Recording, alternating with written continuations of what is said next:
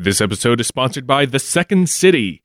Love comedy and filmmaking? Then the Harold Ramis Film School's year-long program at The Second City is for you. Visit RamisFilmSchool.com for more info. Summer's just starting, but it's already too hot in Boone County. The 2016 Boone County Volunteer Firefighters calendars are here, and they are smoking. 12 months of Boone County's most eligible and physically fit volunteer firefighters are here for you, ladies. Hang them in the kitchen. Heat up the laundry room. Put them in the bathroom. Have them watch you from the garage. From June 2016 to June 2017, you'll see all 4 members of the Boone County Volunteer Fire Department dressed up in as many as 3 different outfits. Do the math. These volunteer firefighters are hotter than hot, but don't take our word for it. Hello, my name is Bobby Ray Tipton, and I'm a member of the Boone County Volunteer Fire Department. We're trying to raise money to get us one of them fire poles, because it's like $2,000, but I thought it'd just be $1,000 because we don't have a 2-story fire department. But it's just, you gotta buy the one pole, and then we're just gonna cut it in half. That's not your problem. Since 1968, the Boone County Volunteer Fire Department has been finding them hot and leaving them wet. You better be ready for a 5-alarm fire each month in your pants. Help us raise money by buying these erotic calendars. I am June, September, and June again. Owing to ongoing litigation, the Boone County Volunteer Fire Department is no longer allowed to go door to door. So come on down and buy a calendar. Habla Spanish? Oh, sí. We also have the calendars in Spanish, and they are in fuego. Oh, sí. Fire hoses, spraying water, and clinging shirts and other innuendos can be yours. Burly men soaked in canola oil. Artistic soot smudges. Delicately straddled fire hydrants. And when that alarm goes off, none of these men can find their shirts. But they sure have an extending ladder or two. Wink! I look forward to seeing you at all of our fundraising activities, as much as you'll look forward to seeing me. Bobby Ray Tipton, thank you for your support. The 2016 Boone County Volunteer Firefighters calendar. Get them while you're hot. That canola oil gave me back knee. Hey, everybody. Hello. Hey, I'm David Flora. I'm Dave Stecco. Welcome to Blurry Photos. Oh, hey. Hey. We're done playing games. Yeah. I'd like to welcome you to the forum known as Blurry Photos. This is where all of us gets our taste, and we don't take kindly to any stupid-ass pseudoscience here, savvy? Too right, mate. You're all announcery, Dave Stecco. Sorry, I can't stop it. I'm in the zone. Are you guys in the zone? How are you doing this week? Yeah. Well, I was... Will? Right, yeah. Will? No, but if you... And I think we were going to... Okay, listener. All right. Okay, well, you know what? Flora's on the phone. I've got to go. Okay. All right, bye-bye. Gonna have to start charging you for therapy. Oh, my God. Thank God we got off of that list. It's still on. It's still on. Oh, So, theater. We've got a good show for you this week. Yeah, we do. Everybody. This idea has been burning a hole in our pockets for some time. It's just had a little idea, been smoldering about it. Actually, we might have gotten a listener suggestion about this at some point. I'm sure we did. At this point, everything we do has been a listener suggestion. Yeah, that's true. So yeah, we got a good one this week. Yeah. And this is a classic. This is a great. I'm sure that Leonard Nimoy covered this in Search of. Yeah, exactly. This is like one of the great classic mysteries of the ages. He covered Saint Germain. He did? In it, yeah. I watched that episode. It's pretty silly because every now and then they would have like a person from history just like run over to the camera and be like, "This is what I know of Saint Germain," and then it's kind of awkward and weird. With Leonard Nimoy kicking out the jams. He captured a magic. Nope. Moving on. It's too early to go full musical. Dave, what are we talking about this week? We're talking about spontaneous human combustion. Wow. Yeah. Wow. Yeah, you think your commute sucks now. Try it on fire. Every bad thing that happens to you, first thought this week should be, yeah, but what if that happened and now I'm on fire? That'll give you some perspective. Unless you're on fire. Is that a double negative for the fire? Does it cancel it? If you're on fire and you're like, yeah, but what if I was up? Not this time, No. blurry photos. Not better now. Gotcha. Wow, this one is something that I've been wanting to find out more about anyway. Yeah. And the information on it was pretty clear and easy to come by, I would say. It was also pretty in pink. I tell you what, I'd venture to guess that most of our listeners have heard tales of people, or what's left of them, Crackling bits, being found in their homes, just a pile of ash amidst charred feet and hands. Oh, that's like me after Super Bowl Sunday chili cook-off. Am I right? Party. The immediate area is scorched and stained, but everything else in the room is in pristine condition. Kind of like me after. What if I just keep doing that over and over? What if you did? What if you did? What if you did? You piece of shit. It appears the person suddenly burst into flames and burned to ashes so quickly that extremities and surrounding environment were left unaffected. The only possible explanation is spontaneous human combustion. So I feel confident that probably, 90% of people might know about this. I'm just throwing that out as a guess. Yeah, just I think personal, everyone's heard about it at one point or another. Now, because the phrase spontaneous human combustion is a little unwieldy, for the rest of the episode, we'll probably just call it Sponhucust. Just, I am Sponhucust. No, I am Sponhucust. Now, spontaneous human combustion is the alleged process of a human body catching fire as a result of heat generated by internal chemical or nuclear action. It's a theory that has been around for hundreds of years. However, the veracity of it has been questioned for almost as long. So, question, Flora. Okay. Is it possible for a human body to suddenly ignite out of nowhere, possibly internally, and burn itself to ashes in hours or minutes? Well, I'll tell you what, Dave. Don't want to tip the fedora too early, but we'll be taking a look at stories of spontaneous combustion throughout history. Sponhucust. I'm going to smack you. I'm going to start smacking you. The science behind spontaneous combustion / burning bodies. You really want to say it, don't you? Burbod. You could also go with Burbod.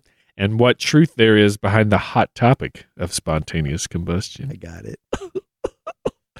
Here's a fair warning. Some details we're going to relay in this episode, a bit grotesque. Yeah, it is about human bodies burning. Yeah. So, it's going to get a little raw. It's going to get a little randy. So, if you're faint of heart, you might want to skip the history and story section, because that's all it is. Body's burning you, suckers. Save it, Flora. Save that Nixon voice. So what we're going to do, we're going to jump into stories throughout history. The history are the stories. That's how we do history. It. Then we go into, some of the facts and science behind it. So let's get going. A very early and very unsubstantiated claim of spontaneous combustion comes from 15. Stop giving me a look every time I say. I'm not going to say Spahu comes or whatever. Cobbs. Spahucom. That's so hard. It comes from 15th century Italy about a man named Polonius Vorsitius. Polonius was just a regular Italian knight in the late 1400s. Oh boy, who liked wine, women, and song. And burning. He did. To say Italian in the 1400s, redundant. He consumed 2 ladles of very strong wine one night, and it disagreed with him. We've all been there, people. When you're out with your homies, you're ladling some wine in your face. It's 2 for 1 ladle. It's ladles night. When it's ladles night and the feeling right.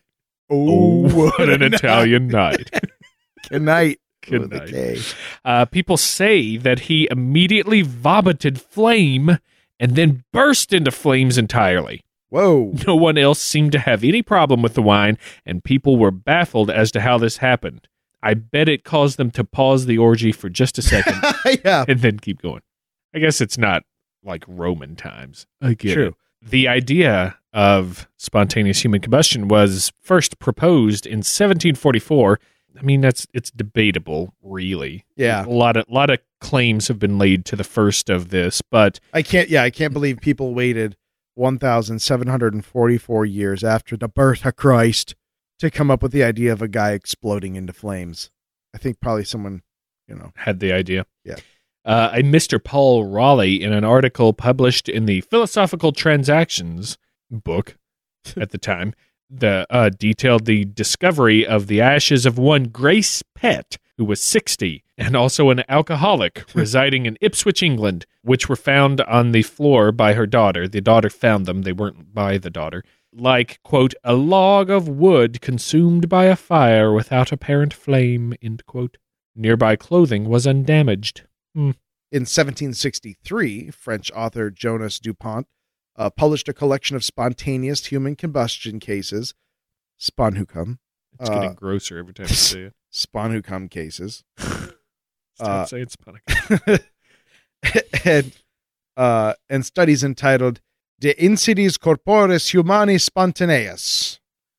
Nice. DuPont found the records of a 1725 court case in which a Mr. Millet was acquitted of the murder of his wife, Nicole. She had supposedly been found burnt to death in an unburnt chair, and a young surgeon named Nicholas Le Cat, Or Chat Noir. Hi! He was also called Nicholas the Cat, because he was curious, managed to convince the court that her death had been caused by spontaneous human combustion. Sponhucum. So the guy didn't get charged with murder because they were like, well, she burst into flames of her own accord, dude. That's what she wanted to do. And he was all like, I'd rather be happy. She was like, no. Oui. Woof. Another ladle of wine. Ladles night. In 1850, German chemist Justus von Liebig investigated spontaneous human combustion, dismissing the simplistic explanations based on ethanol due to alcoholism. Said Liebig, the opinion that a man can burn himself is not founded on a knowledge of the circumstances of the death, but on the reverse of knowledge, on the complete ignorance of all causes and conditions which preceded the accident and caused it. Yeah, so in other words, the thought that somebody can ignite is ignoring the fact that there may be things in the environment that would cause that to happen. Yeah. He's saying, why on earth is the first idea you have that this just came out of his chest when there are things around us that light us on fire all the time. Right. Pretty smart. In 1852, Charles Dickens. Ever heard of him? Used spontaneous human combustion to kill off a character named Crook in his novel Bleak House. Mr. Crook was a heavy alcoholic, true to the popular belief at the time that spontaneous combustion was caused by excessive drinking. The novel caused a minor uproar. 2 out of 3 harums. Yeah, I mean, I hope that one of the uproars was just in literary circles because they thought it was just a cheap out. This is just a Deus Ex Machina, if you ask me. Not since his Christmas story of goblins have I been so disappointed. And my man's attitude on life doesn't change that quickly.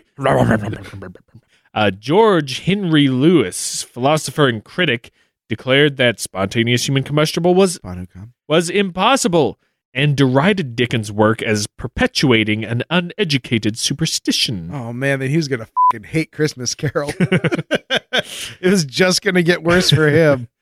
Dickens responded to this statement in the preface of the second edition of his work, making it quite clear that George Henry Lewis was a that he had researched the subject.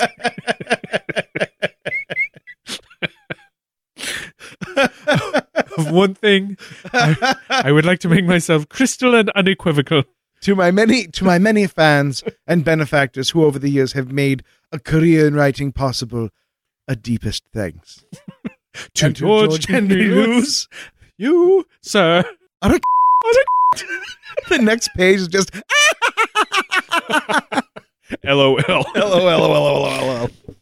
He making it quite clear that he had researched the subject and knew about 30 cases of spontaneous combustion. The details of Crook's death in Bleak House were directly modeled on the details of the death of the Countess Cornelia de Bandy Cesenate by this extraordinary means. Her body was reportedly reduced to a heap of ashes, although the limbs were untouched.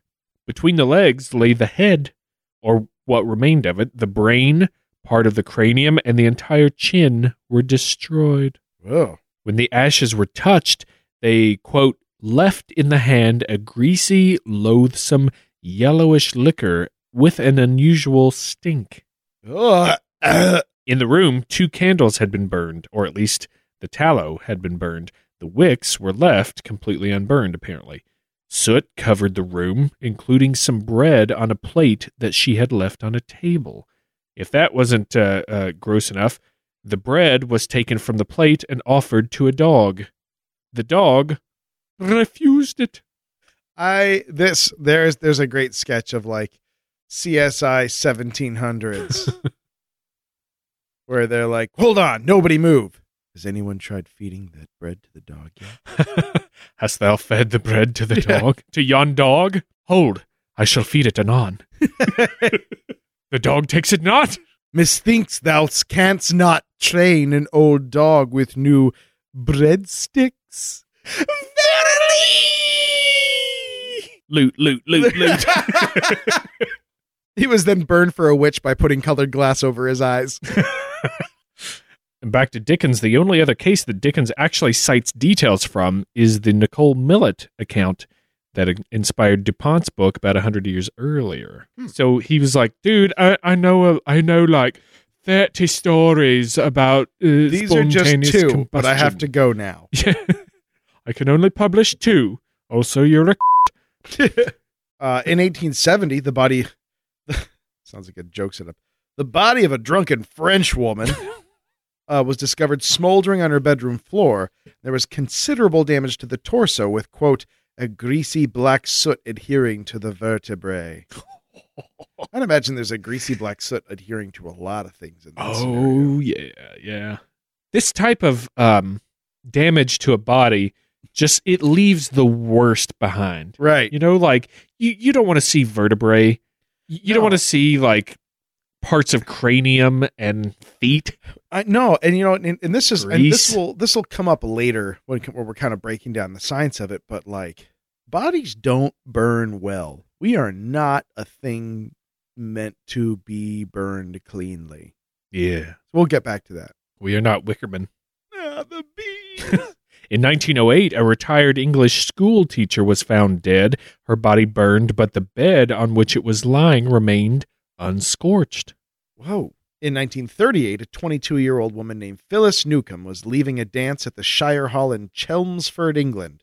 North of Herringshire. Yeah, exactly. Chelmsford upon Sussex. Near Wesleyton, Upton Creek. Hyphen by Saltsea upon Yorkshire. Rambleberry. Rambleberry. I just love how it's like, this place near this place, Upon north that of place. that place, upon this place. Overlooking Sussex. As she descended the staircase of the hall, her dress suddenly caught fire with no apparent cause. She ran back into the ballroom where she collapsed. Several people rushed to her aid, but she later died in the hospital. Although the theory was that Newcomb's dress had been ignited by a cigarette or a lit match thrown from the stairwell, but no evidence of either was ever found. Coroner L.F. Beckles. Cardinal Beckles! Vicar Beckles. Commented on the incident. From all my experience, I've never come across a case so very mysterious as this. Wow, Cardinal Beckles. Or, I guess, coroner. It was the same thing. It's a small town. No, you know, there's a Small Monty town. Python. It's a Cardinal Biggles. That's what it is. Oh. Also, I want to point out we're not making light of people dying horribly by fire. Yeah. We're making fun of English towns and the name Beckles. Yeah. Eventually, I'm sure at some point I'll make fun of someone that died horribly in a fire because I'm an insensitive boob. Thus far. So far, so good. In 1951, in one of the more infamous cases of spontaneous combustion, the remains of a 67-year-old widow named Mary Reeser was found at her home in St. Petersburg, Florida. On the morning of July 2nd, her landlady discovered that Mary's front door was hot. Because she was eavesdropping. She had signed for a telegram or something like that. Anyway. When she got into the apartment with the help of two nearby painters, they found Mary's remains in an easy chair with a black circle around her. Her head had been burned down to the size of a teacup. The only other parts of her that remained were part of her backbone and part of her left foot. Other than Mary's charred remains, a wooden beam above a partition was burning, a plastic light switch had melted, and soot had blackened the ceiling and walls above about a meter from the floor. A forensic pathologist, Dr. Wilton Krogman, said of the incident, "It's the most amazing thing I have ever seen. As I review it, the short hairs on my neck bristle with vague fear. Were I living in the Middle Ages, I'd mutter something about black magic. And then I'd ladle wine into my face." In 1957, Anna Martin, who was 68, in West Philadelphia, born and raised, was found incinerated, leaving only her shoes and a portion of her torso. Woof. The medical examiner estimated that temperatures must have reached 1,700 to 2,000 degrees, yet newspapers 2 feet away were found intact. That's hot. Yeah. In the ash bin is where she'll spend most of her days. God. I told you, it was just a matter of time. Sorry. I don't want anyone to burst into flames and die miserably. 1966, the ashes of Dr. J. Irving Bentley. This is only happening to old people. Have you noticed this? Oh, we'll keep that tucked in that fortune cookie, monsieur. You know that old phrase. Dr. J. Irving Bentley was 92 from Coudersport, Pennsylvania. Is that how you say that? It could be one of those that's like I think Cootersprat. It's Willamette. Were discovered by a meter reader. Peter? The meter reader? Named Peter. Had a bird, couldn't feed her. Who noticed a light blue smoke of unusual odor. Dr. Bentley's body apparently ignited while he was in the bathroom and burned a 2.5 by 3 foot hole through the flooring, with only his skull and a portion of one leg remaining intact. Nearby paint was unscathed. In 1982, a mentally handicapped woman named Jean-Lucille Jeannie Saffin was sitting with her 82-year-old father at their home in Edmonton in northern London. It was Edmonton by London. Yeah, not Canada. According to her father, a flash of light caught his eye. When he turned to his daughter, he saw that her upper body was enveloped in flames. Mr. Saffin and his son-in-law, Donald Carroll, managed to put out the blaze, but unfortunately, Jeannie died of her third-degree burns about a week after entering the hospital. That is awful. Yeah. Whoa. According to Carroll, quote, "The flames were coming from her mouth like a dragon, and they were making a roaring noise. There was no smoke or fire damage in the room." That's rough. That is nightmare fuel. Yeah. Everyone's just hanging out, and then one person just goes up in flames. That's like horror movie bad. Yeah. If there's flames coming out of your mouth. What? The worst part is they had to suffer.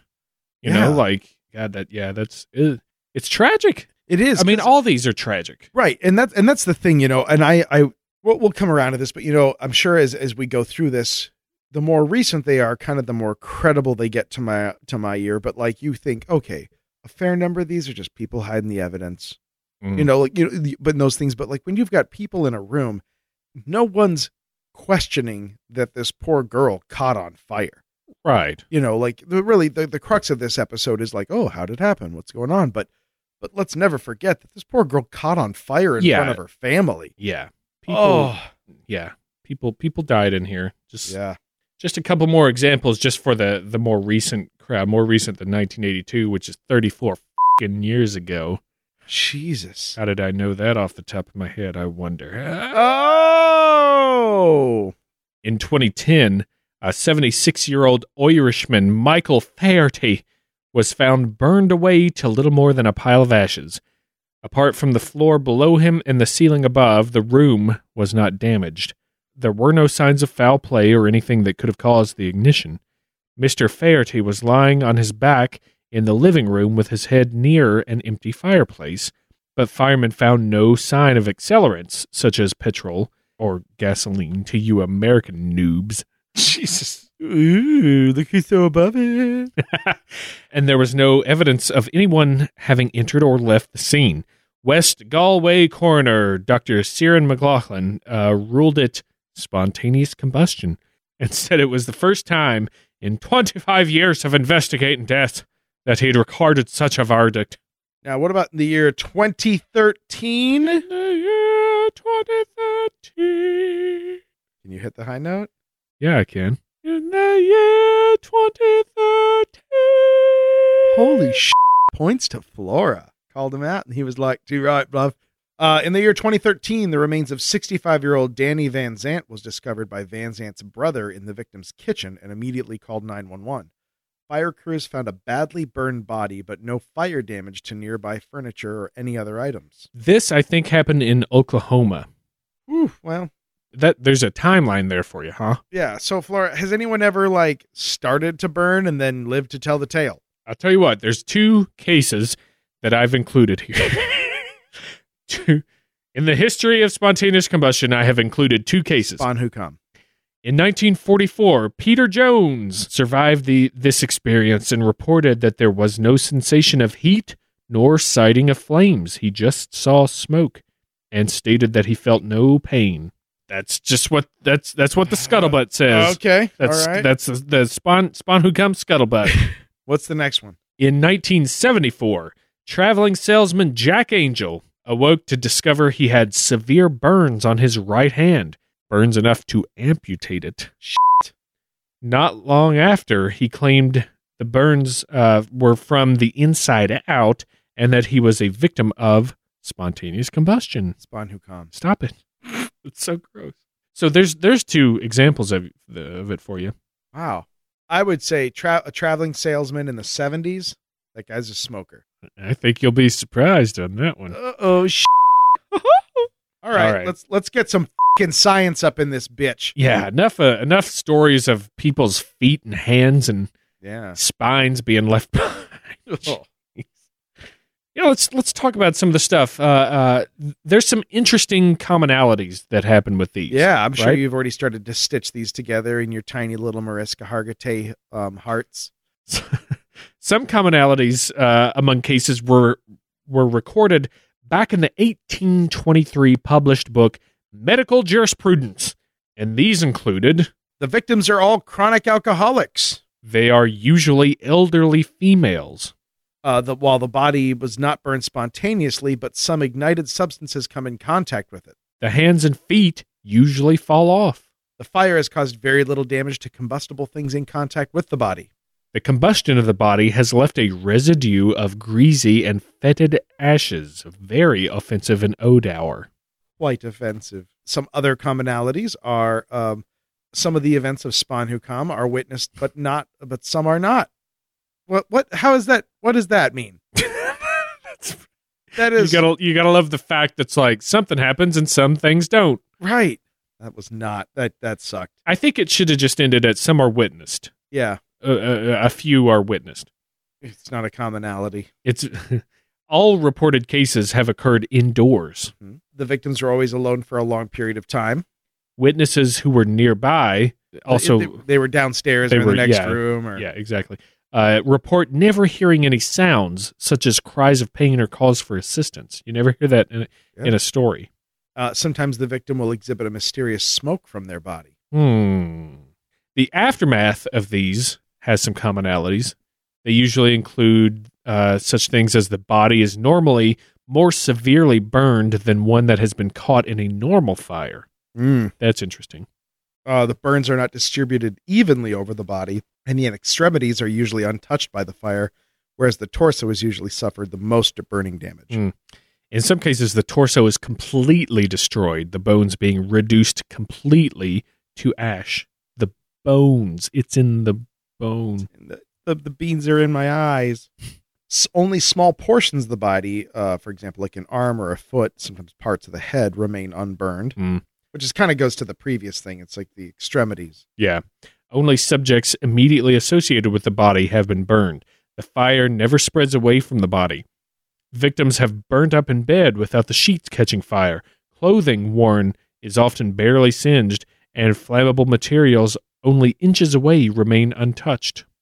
And as he said before, there's that greasy soot Ugh. that everyone keeps mentioning that gets deposited on ceilings and walls, usually stopping 3 or 4 feet above the floor, which I've got a good theory on that I'm sure is going to get covered in just a few seconds. Objects above this 3 to 4 foot line show signs of heat damage in the form of melted candles, cracked mirrors, that melted switch plate, Right. the light. Now, a body can apparently be destroyed in 1.5 hours with a fire of 1,600 to 1,800 degrees Fahrenheit, depending on how long the bodies are left to burn. Although this can be accomplished with a much lower temperature if given more time. Yeah. That's just a factoid to point out there. Yeah. I don't know how hot they have to be, but I know they have to be extraordinarily hot, because a body is just a thing that doesn't burn well, especially Right. to get, and I've heard this in a few different places before, the hardest thing to burn. A, it's in the middle of your chest. It's a thick-ass muscle, dude. Yeah, it's just a knot of muscle filled with fluid in most cases. Mhm. I mean, it's a hard thing to get to. So if you want to, here's a great example. I mentioned months and months ago, I got that book that was like 101 skills you need if you're pay the bills.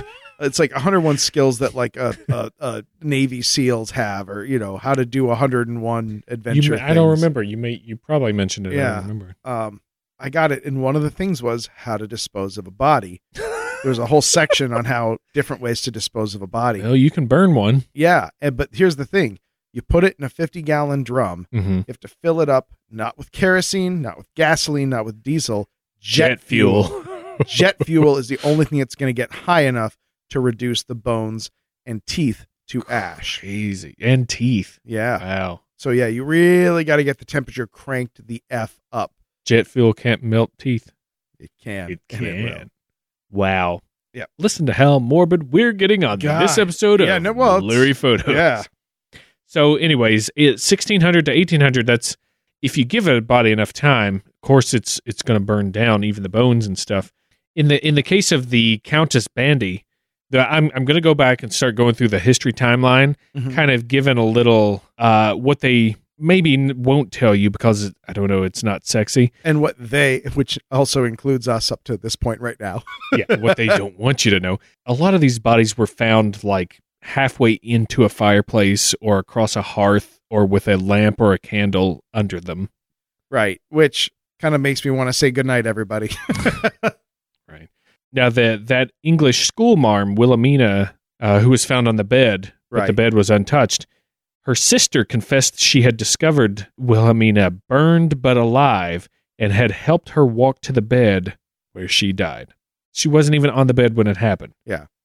I don't know what happened to cause her to be on fire when her sister found her. Or like, right. Help me to the bed, love. But those are really important details that like the casual tellings of these stories leave out. Right. And that's what we did, is like we told the stories as they're told. And then as we did our research, there's like really important things that are left the out. Yeah. It's like spontaneous gunshot wounds. All of these guys were in a war. Yeah. That would have helped to know. Yeah. And one more quick one here. In the case of Mary Reeser, the widow from Florida, many theories came out at the time, such as she swallowed explosive material, a ball of fire came through the window and hit her, she was murdered by a fiend with a blowtorch. Ball lightning. However, Mrs. Reeser had been sitting in an overstuffed chair while wearing flammable clothes and smoking a good old Chesterfield. Oh, sweet, rich flavor. She had apparently told her son, a physician, that she had taken 2 sleeping pills and intended to take 2 more before retiring. F***ing A, right. And Friday night. I guess other clothes that she had been found with cigarette holes in them and stuff. So it's like, Yeah, she's a late night smoker that takes sleeping pills. Right. Just wait. That's a recipe, man. Never going to work out. And that guy that had his hand amputated, Jack Angel, confessed later that he went to check a malfunctioning water heater and it blew and scalded him, which they later confirmed. Dude. Yeah, straight up lying. So I hope you see which way the scale's tipping already here. But let's entertain some of these fun theories about what these people are going through. All right. Alcoholism. So the theory being that if a person spends enough time drinking alcohol, that it will suffuse their body. Right. Yeah. It'll soak up the sails with ethanol. Right. Which doesn't work that way. Even keep in mind that being drunk is 0.08% alcohol by blood volume. Yeah. Which I'm at right now. Right. So that is 0.08 of a percent. Now, you can get some real stinking ass drunks that can blow like a 2, that's yeah. Yeah, like you can get up into like actually 0.08 is the legal limit. Right. Here in the States anyway. Yeah, so when you're pushing 2, you're pushing alcohol poison. Oh, yeah, that's okay. So 0.08 you're legally drunk, okay? Yes. For most people, 0.15% unconscious. Oh, geez. You are seriously trashed at 0.2%. Still not even a full percent. Yeah.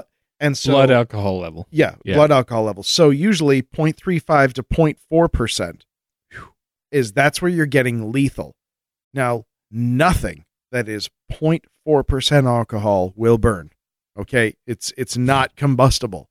And so you'll die before that even. Yeah, and so you'll there's I can see that makes like a folk wisdom-y kind of wives' tale version of logic that if a person spends their whole life, well, eventually they're just super boozy. But alcohol has an extraordinarily low vapor pressure, so that's why you smell alcoholics. Their body through their pores is exuding alcohol. It's why people love the smell of baking bread. That's all alcohol. The yeast in bread produces alcohol. You put it in the oven, it vaporizes, and everyone's like, "Oh, that smells so good." I am. Right? Everyone loves the smell of baking bread because it's actually vaporized alcohol. Wow. And so you smell that more. So the idea that a person could be so drunk that they're combustible is not very accurate. Yeah, it's not feasible. Now, there are people who are dumb enough to drink flaming shots. YouTube is fucking full of examples of that. And you blow it out first, you dipshit. Everyone thinks this is Casey Kasem. Reminding you, blow out your flaming moes before you drink them. Little Candace from Oklahoma says, "Where are my eyebrows?" Some people have said this could be Kundalini or chakra energy or some fucking new age bullshit that is manifesting energy that then creates fire. Oh God! If it was possible for a human being to harness yoga fire, their anger or their chakra power to burn someone, I would have done it by now. India would rule the planet. Oh, they came up with it, dude. I'm just saying, I would have burned people to death with my eyeballs a long time ago, or my own eyeballs. How about divine intervention? Smiting? Hand of God stuff? Yeah, it's a sign of God, of punishment. I don't feel like any of these people were really racking up the notoriety required for God's individual attention. Case-by-case basis. That's what God likes. Right. How about this one? A maser, which is microwave amplification by stimulated emission of radiation. These things are crazy as F, and they exist.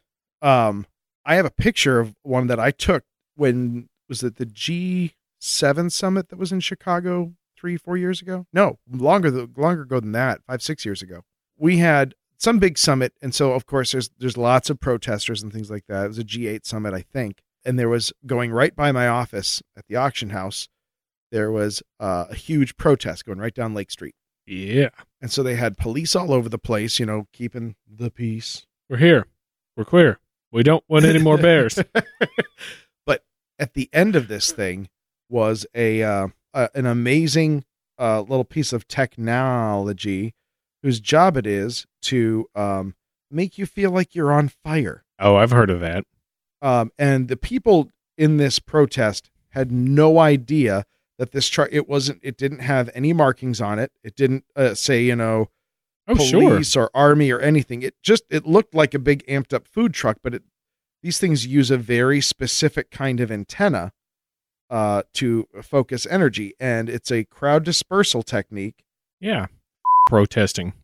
Freedom of speech. Don't say anything bad about this government. Yeah, and the whole purpose of it was to make sure that when you want people to disperse, it doesn't actually hurt people, although there were some tests where people got like mild blistering, but it makes you feel like your skin is on fire, and that is an effective deterrent. How about a buildup of static electricity or geomagnetic force? Oh, that means that any of us can go up at any second. There's no known form of electrostatic discharge that could cause a human to burst into flames. Right. Sorry, next. How about an explosive combination of chemicals that can form in the digestive system due to poor diet? No. No. Here's the deal. It's America. We'd be going off like Roman candles if that was the problem. Yeah. Even a body that's like festering in the sun after eating hay that's been dead for a couple weeks, that's the only way you can get a body to go up for poor diet. Right. Anyway, there could be electrical fields that exist within the human body that might be capable of short-circuiting somehow. That some sort of atomic chain reaction could generate tremendous eternal heat. Atomic chain reaction. Captain Firefists, using his atomic chain reaction, burns through the handcuffs. Right? Wrong. My hands! How about pyrotrons? Pyrotrons. A new subatomic particle which interacts with cells to create a mini explosion, postulated by self-proclaimed expert on Spanhucom, Larry Arnold. Bad news. What's that? There's no scientific evidence that proves the existence of pyrotrons. Ugh. Yeah. Yikes. Moving on. Ghosts. In his 1976 book, Fire from Heaven, British writer Michael Harrison suggests that Spahucom is connected to poltergeist and activity because he argues, quote, the force which activates the poltergeist originates in and is supplied by a human being. Oh, okay. Yeah. All right. Prove that. A lot of these also sound like just ray guns. Right. Why aren't people saying an alien beamed down, shot somebody with a ray gun, disintegrated them in a circle? Yeah. What's the Greek death ray? Bring the heat. Now, some of the other commonalities that we found with these are elderly, obese. A lot of them are. Yep. Immobile to some degree or another. Immobile. The lady that had the head burned down to like a shrunken head. Yeah. That's false. That's just. That was made up. Right. Like, I don't think her head was there. I think it was just like a nubbin of muscle. Yeah, I think there was like a material of that amount, but it's not like, now she's like that guy from Beetlejuice. Right, exactly. So just throwing that out there. But elderly people, especially susceptible, and you mentioned this earlier, it's the bone density makes the bones easier to burn down, I think. Osteoporotic bones. Yeah. Cigarettes are often involved with this. Yeah, and lots of people going to bed smoking. That's there's nothing new about that. Yeah, just falling asleep while they've got a cigarette and dropping it, and it doesn't take, especially with the types of clothes, either cotton or even, heaven forbid, polyester or something. Exactly. That can go up. And why don't you tell us about the old wick effect? Yeah, now this is something that you kind of got all the bits you needed to know up till now. The greasy soot that's left behind. That goes up about 3 feet with an extreme heat beyond that. Let's start with just a candle, a regular candle. Everyone knows that if you put something in the flame of a candle, you're going to get soot on it because it is still in the act of combusting the wax that has been melted and drawn up through the wick. Mm-hmm. So that's what that deposited is. It is uncombusted fuel. And then above that, you don't get soot anymore because all that fuel has been combusted, but you get additional heat. So when you want to, for a Bunsen burner or any of those things, whenever you want to cook something on fire, you don't want it in the flames. Right. You want it just above the flames where the heat is highest. So this wick theory is simply saying that Humans, we have enough fat, especially if you are old and obese and are largely immobile. Or me. Yeah, God, man, I would make a proud torch. You could carry me across Greece and start the Olympics. I would make it from Greece all the way to Rio de Janeiro. You could alert Minas Tirith with me. That's right. I am the fires of Gondor. Use my belly to summon the riders of Rohan. The flora has been lit. A person in that scenario is something of a living candle. Mm-hmm. And so the wick theory goes that you start sort of a chain reaction. A small localized flame could then, what it would do is liquefy subcutaneous fat, which then would soak into the pajamas or whatever clothing is being worn. Or the overstuffed chair. And that would start to burn. That heat would then release more fat. And here's a weird fact. Was flaming. Burn, Frederick, burn. Sofa Inferno. So even when people, this is a kind of morbid fact, when a person gets hit by a car, and this is something that crash scene investigators know to look for. CSI maybe even. One thing that is an indicator of impact speed is fat splatters. Ugh. Because when you, if you're in a car or someone who has, and this isn't just for like fat people, this is anybody in general, at a high enough rate of impact, the subcutaneous fat in a person liquefies and will it'll squirt out of pores in the skin. And you can actually see that. And it helps investigators. The new weight loss fad. There is a great book by a woman named Mary Roach called Stiff, The Curious Life of Human Cadavers. Talks about this a little bit. It's all of Mary Roach's books are wonderful. So please, you know what? audibletrial.com/blurry photos. Mary Roach. She does one about ghosts in the afterlife that is exceptionally well researched, and it's fascinating. You would love it, Flora. I can't believe we haven't brought this up before. She does one about going to Mars, everything it would require to go to Mars. Like I said, everything that happens to human cadavers. I've read all of her books. There's one called, the subtitle is Adventures in the Alimentary Canal, and it's just about eating and food, and you wouldn't think it'd be exciting, but it is, because she just goes so in depth on things. But anyway, look up Mary Roach. She writes wonderful books, and she's a great author. But the moral of the story is it's very easy to liquefy subcutaneous fat, and a human being can become, in essence, an unwilling candle. There's tons of tallow, as it were, to burn in that scenario. And so a person can absolutely become their own candle. Gross. Yeah, right. But again, like I said, people don't burn very well because there's also a huge amount of fluid. And so that's why all of these things are very localized. They burn themselves out. They doesn't spread. It's a bad way to, it's a bad candle. Yeah. And it doesn't burn for very long, but it can burn. The protein in the body also burns, but it provides less energy than the fat. And then the water in the body is an impediment, like you said, to the combustion. However, slow combustion lasting hours gives the water time to evaporate. And in an enclosed area, such as a house, this moisture will recondense nearby, like on windows or something. And, when the feet, they often have the least fat on the body, hands too, I'd say, they don't typically burn.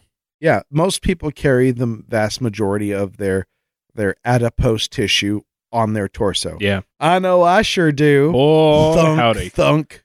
An alternative explanation is given by Brian J. Ford, who argues that bodies combust because of high concentration of acetone, and legs often have too little fat for acetone to accumulate.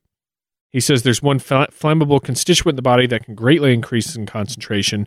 Triacylglycerol lipids cleave to form fatty acid chains and glycerol. The fatty acids can be used as an alternative source of energy through beta oxidation, giving rise to the key metabolic molecule acetyl-CoA. This helps drive the energy-producing Krebs cycle within the mitochondria of the cells, which is the powerhouse of the cell. If the body's cells are starved, which can occur during chronic illness and even during workout at the gym, acetyl-CoA in the liver is converted into acetoacetate, which can decarboxylate into acetone. And acetone is highly flammable. That's your chemist report from whatever. A range of conditions can produce ketosis in which acetone is formed, including alcoholism, high-fat, low-carb diets, diabetes, and even teething. Yeah, I mean, listen, if you're looking to the Krebs cycle to put fuel in your nitro burning funny car, you're going to be waiting a long fucking time, Chico. The amount of acetone produced in this by this is so small. I mean, keep it on acetone. That's paint remover, people. Like, it is a very powerful chemical, and your body does not hang on to it. Yeah, and it does not accumulate it. It reminds me of when we were talking about, I think it was artificial sweeteners, how the body would start to manufacture formaldehyde from the aspartame. And while I forget whether or not we said it, I think it does accumulate, but it's so small. Right, but while chemically true, your body also ships that shit out pronto. Yes, like a lot of it. Yeah, so it's unless you're pouring a huge amount down you. Like we were talking about the person who was drinking like 6 liters of Diet Cola a day or something. But here's the thing: if you do 6 liters of anything a day, it's going to be bad. Yeah, and here's the thing: is that if you're drinking enough of a thing to produce a problematic amount of formaldehyde on the other end, or in this case, if you are going into anaerobic oxidation, for that long, and the Krebs cycle, it's got there's oxidative and anoxidative respiration, and if you go into that enough that you're producing that much acid, you're already dead. You're not breathing. Everything that came, you're breathing. It means that your body is so starved of oxygen at that point that before your body could produce enough acetone to be a problem, you died 10 hours ago. You are way, like, the front end of the problem is what got you, not this like long metabolic pathway at the end. Yeah. You were effed from go.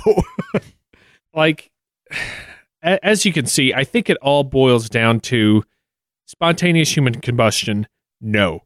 Yep.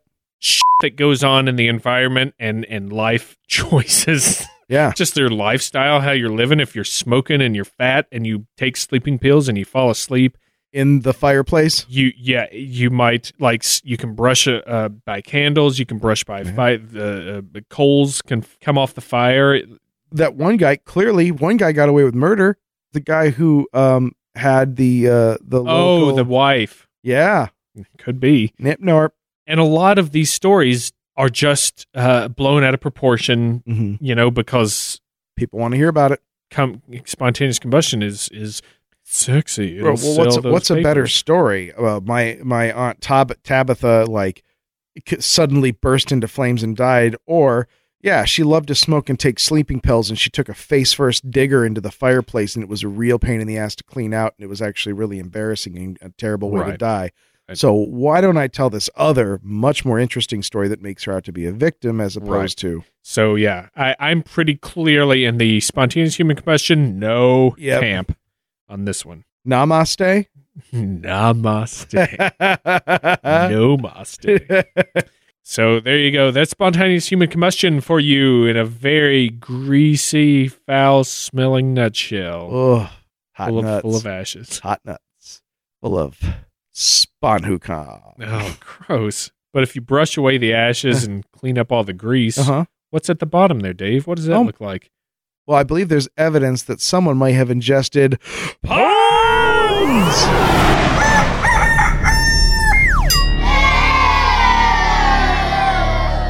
I've got a very weak selection this week, I'm sorry to say. Hit me. Well, there's a condition. You may have heard of this, where 2 old people will be sitting in a room watching TV, probably Big Bang Theory or 2.5 Men or one of those hilarious television shows. They both throw their heads back to laugh, and then a family member finds them unconscious later. And it turns out they'd hit their heads. Oh, no. When they threw their heads back to laugh, and they suffered a simultaneous concussion. Oh, I got it. See what? Can you get a guy on base with this? I think we'll see what I can do. There was an episode Seinfeld once that they did a live episode, and it was like a big thing. NBC was a huge deal about it. They were pushing it and putting ads up for weeks, and about a third of the way through the episode, there was a huge failure on like the Jerry's apartment set. Oh no. And That's the main set. Yeah, and the previous scene had been Kramer and Newman hanging out in his apartment, and they didn't know what to do, so the camera just went back to the set that was working. Kramer, Michael Richards, had already gone back to his dressing room. Oh no. And so the actor who played Newman was still in there and just grabbed a couple of drumsticks and just started like playing out a beat on the table there, and that was the spontaneous Newman percussion incident. Newman percussion. I got on bass. You got a best broken bat single. Throwing error. Broken bat single. Some lucky fans going home with stitches. Well, I've got something that might turn into a double play here. Okay. I got a food that can affect you on a subatomic level. Great. It usually happens to the already obese and can also burn your fingers in your mouth. Oh, really? It's called fryotrons. Oh, that's the Hot Pockets are full of those things. Fryotrons. God. There's a theory that everyone who is, whenever they suspect a spontaneous human combustion or sponhukam, there's a theory as to why this has happened, that it's actually the result of a very professional hitman who has gone through and killed them and is trying to get rid of the evidence, because they tried to steal his car, tried to send him a message by killing his dog. It's called the John Wick effect. Oh, there you go. I like that. Yeah, that'll get somebody home. There you go. We'll limp through the inning on that one. Them's puns. And now it's time for you to set us ablaze in our giant fatty candle sacks. Oh, God. With Listener Mail.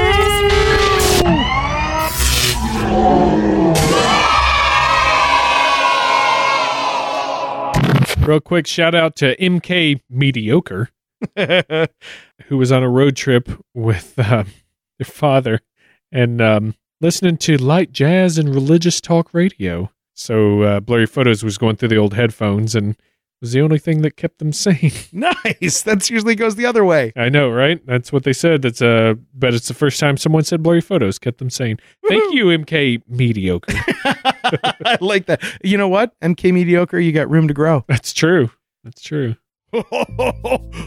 Prepare yourself, because I have a pun from my friend Don Luke. It has been so long since we have heard from you, Don Luke.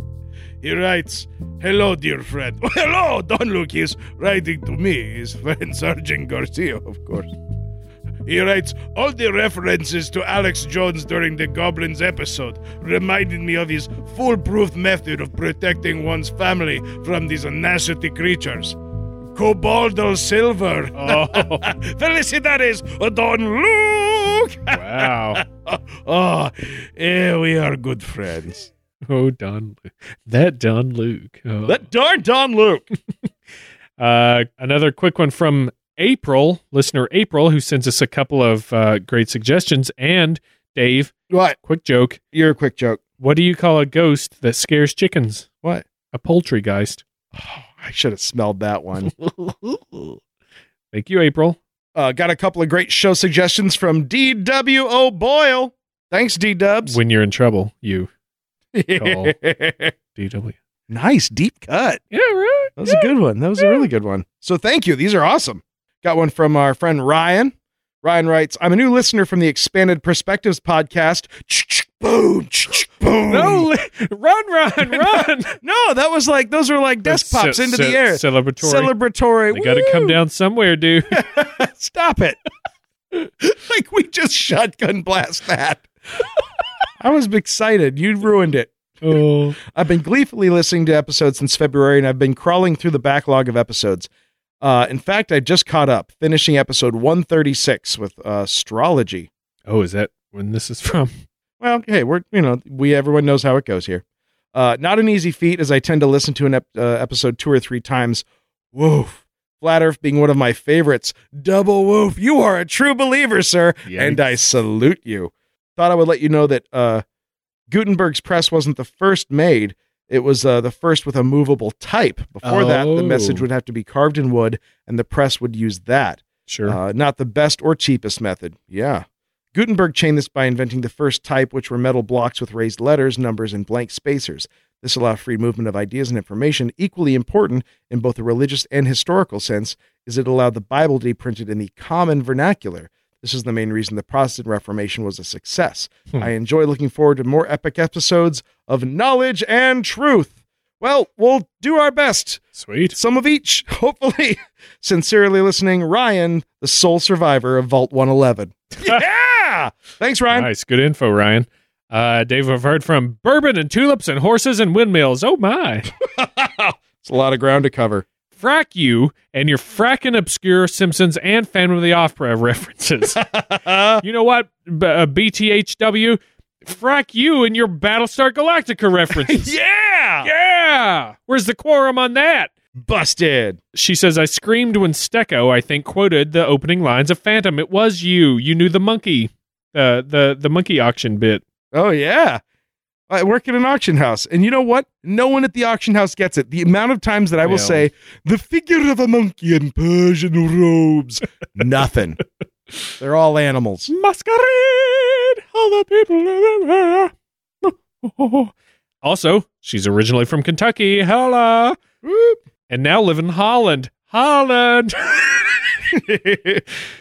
Still hate puns. Sorry, she says. And do not understand what the hell bullstone is, but we'll keep listening. Yeah. Well, bullstone's just making fun of something that Dave said earlier. Yeah. And it's just our news, weird news show. It's our news of the world show. Weird news. Thank you, BTHW. Thanks, BTHW. Tell me where in Kentucky you're from. Mm-hmm. Got one from the Wendigo. Ooh. Yeah. The Wendigo? The Wendigo. So be we've cool. heard from Wendigo before. Wendigo writes, penalty box for Stecco. F. Oh. Just some FYI, Andorran languages are Catalan, Spanish, French, and Portuguese, which are all romance, all charm. I totally agree. She thinks I was mixing up with Andorra with the Basque territories, and even gives me a little extra link here to Ethnologue, some countries and languages. I'm going to double check this one. If I'm wrong, so be it. God knows I've done my time and I'll do it again. But I believe there is a very distinct Andorran language that is not at all romance in its ideology. So I'm going to double check that one. Is that the Catalonia thing? What you're talking about? Well, I think that the Basque territories I thought spoke Catalan, but I'm going to do some more research, and if I am wrong, as God is my witness, I shall do my time in the hard minds of the penalty box. Thank you, Wendigo. Heard from, hey, it's that bloke again. Oh, it's that bloke, is it? Bloody stoked to hear you read my last message. You did well with your Aussie accents for a pair of Yanks. Woo! Nah, yeah. No, yeah. Anyway, thought I'd try my hand at this pun caper, so here it goes. People traveling through the outback sometimes report hearing strange noises at night. They say they hear a knocking or a thumping followed by a painful howl or shout. No one knows for sure the source of these noises, but some believe it may be the mythical owie. Oh, that's a good one. That's a local cut because Australian Sasquatches or Bigfoots are called yowies. Yeah. Good That was one. a good one. Hope you like that one. If you didn't, you can get stuffed for all I care. Too right. No, yeah. Yeah, nah. Yeah, nah. Okay. All right. Thank you. Hey, it's that bloke again. I got a great link from listener Roxanne that is, oh man, I want to save this for a Bullstone, but I have to double check it because it's dated April 1st is when this article came out. Oh, and so I have to make sure that it's not an April Fool's joke because it might be because this is too fucking awesome otherwise. So thank you, Roxanne. Here's your teaser, everybody, for this month's Bullstone. Lightning bolt. Yeah. The headline of this article is Wizards, Warriors, and the Quest for LARP Insurance. Wow. Oh God, I hope this is real. So thanks, Roxanne. Yes. you know what? One way or the other, this will be addressed in Bullstone this month. Oh, yeah. One more here, Dave, from listener Eric. Hit me, Eric. Who says, found us through expanded perspectives. Those are celebrations. Realized I had to keep listening when I found out Stecco was a Colorado native. Woo! And a CSU alum. Go Rams! Says, graduated 99, go Rammies. Oh, see, then we were we were there at the same time, bumping elbows, rubbing shoulders, hanging out at the Laurie Student Center, maybe having fun at the Morgan Library. That's it. Just sitting back. And then he links the old the old article about if you make a lot of puns, you might have a mental condition. Oh. He says, the next time we're on a roll with the puns and the studio seems to be filled with the odor of burnt toast, you might want to get a CAT scan. Yeah. Don't need to stroke your egos anymore. But he does love the puns. Thank you, Eric. And yes, thank you. Welcome aboard. Go Rams! I think that'll do it for listener mail, and that will do it for this episode. Thank you, everyone. You know the usual routine. I think we already touched on what you can do with the swell folks over at audibletrial.com/blurryphotos. Mm-hmm. Don't forget to give us some likes on Facebook. We kind of hit a little slow patch on that. I'd love to light a fire into that. Also, 5-star reviews on iTunes. We love those. Those help us a lot. They get us, it's kind of like one of those winner's going to win kind of scenarios. So the more good reviews we get, the more we get on the what's hot, the bigger profile we get from iTunes. So that helps a ton. Also, don't forget that we were on Twitter, blurry_photos. We are also, what else are we asking for? Well, we'd love for you to go to our store and check out the new koozies that we got. Those koozies are the shit. Buy a got t-shirt, a shirts. buy a koozie. We can record a digital message for you. Yep, we got that. Or if you want some of those things, go to our Patreon. Yep. At some levels, we got some t-shirts in there. We've got a whole bunch of, you can get sound effects, ringtones, best of music, best of intros, a whole extra episode a month. Yeah, whole extra episode. Everyone who donated last month, they're getting a freaking Chrononaut. Yeah, they're getting a Chrononauts episode. What? It's a whole new adventure for the boys. Oh, it's a good one too. Yeah, still working on it, but it's a good one. Brinkman parts and Les Masterson are at it again and again and again. If the regular monthly thing isn't your jam, but you're just like, hey, I'd love to give you guys a quick high five. Why don't you casually withdraw your gauntlet and throw down slap gingerly the donate button demand satisfaction for your tarnished honor. I doubt you'll have to duel for it. It gives in pretty easily. Yeah, exactly. Check out the ladies at Candy Chat at candychat.org. Mm-hmm. They do also love candy. On iTunes and stuff and Facebook, and they're great. And thanks as always to the Chicago Podcast Co-op. Oh, glorious. You can find all kinds of cool other podcasts on there, like Cinema Jaw. Yep. That's a great podcast. A few guys from Chicago that talk about movies. They get great guests. A friend of ours was on there. Katie Colleton, right? Yeah. We should get Katie on our show. What would we even talk about with her? Bullstone. She'd be hilarious. She's very funny. Hilarious, but she's our good friend, so she'd love to do it. She's a good friend. She's on the show Teachers on TV Land, and a lot of fun. Yeah. And also, the Chicago Podcast Cooperative have been apparently putting posters up around the city. Listener Lucia pointed that out to us, that we're on a poster somewhere. So yeah, that was awfully it's got cool. a list of all the podcasts that are on there, so that's fun. Good on them. But that's, I think, gonna do it. Oh, Miscrypted is hot and poppin'. Oh my God, we've gotten more votes in the first week. I feel like what was the numbers you're telling me? I feel like I was going to overstate that. So we've gotten as many votes the first week as we did the highest of last year, the highest week. So we are on. Thank you guys. As per the annual agreement, Florida does not tell me any of the voting information so that I can make my guess. Yeah, always fun. That'll be coming out later this week. The week 2 of it. Mm-hmm. But yeah, vote and get yourself entered for a prize pack. And I think that's all we got going on. So for this episode of Blurry Photos, I've been the greasy, sooty remains of David Flora. And I've been Dave Fire Belcher Stecco. Poof. The roof is on fire. We don't need no water, let that motherfucker. Bye.